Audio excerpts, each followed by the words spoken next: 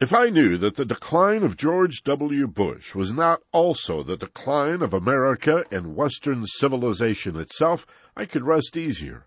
But watching W. lately, I've felt vague stirrings of sympathy.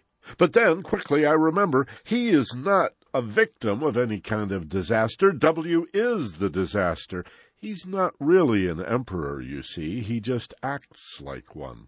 In fact, W is a symbol for the quasi-fascist philosophy known as neoconservatives.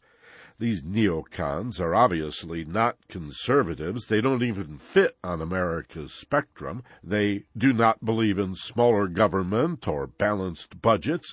They do not believe in free enterprise, but rather a perverse form of capitalism that celebrates cartels and trusts and multinational monopolies. They believe not in the U.S. Constitution or its celebrated Bill of Rights. They believe instead in torture, rendering, spying on Americans, and exposing real spies for political purposes.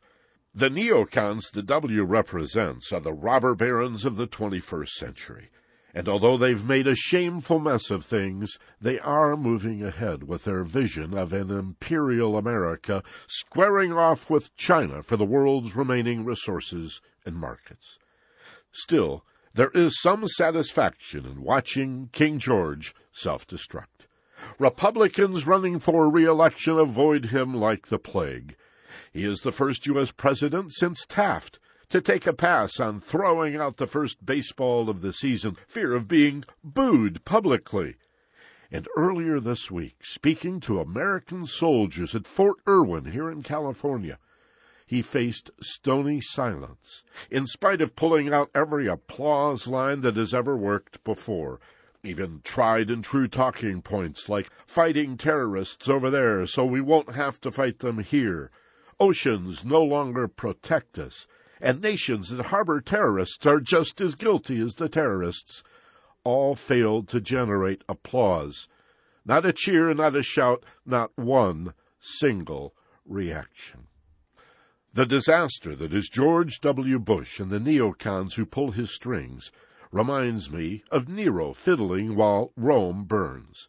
Also, Richard Nixon in his final days, wandering the halls of the White House while talking to paintings of past presidents, drunken and desperate, in a search for insight, understanding, and support. W is no lame duck, he's a dead duck, but he's also a mere symbol.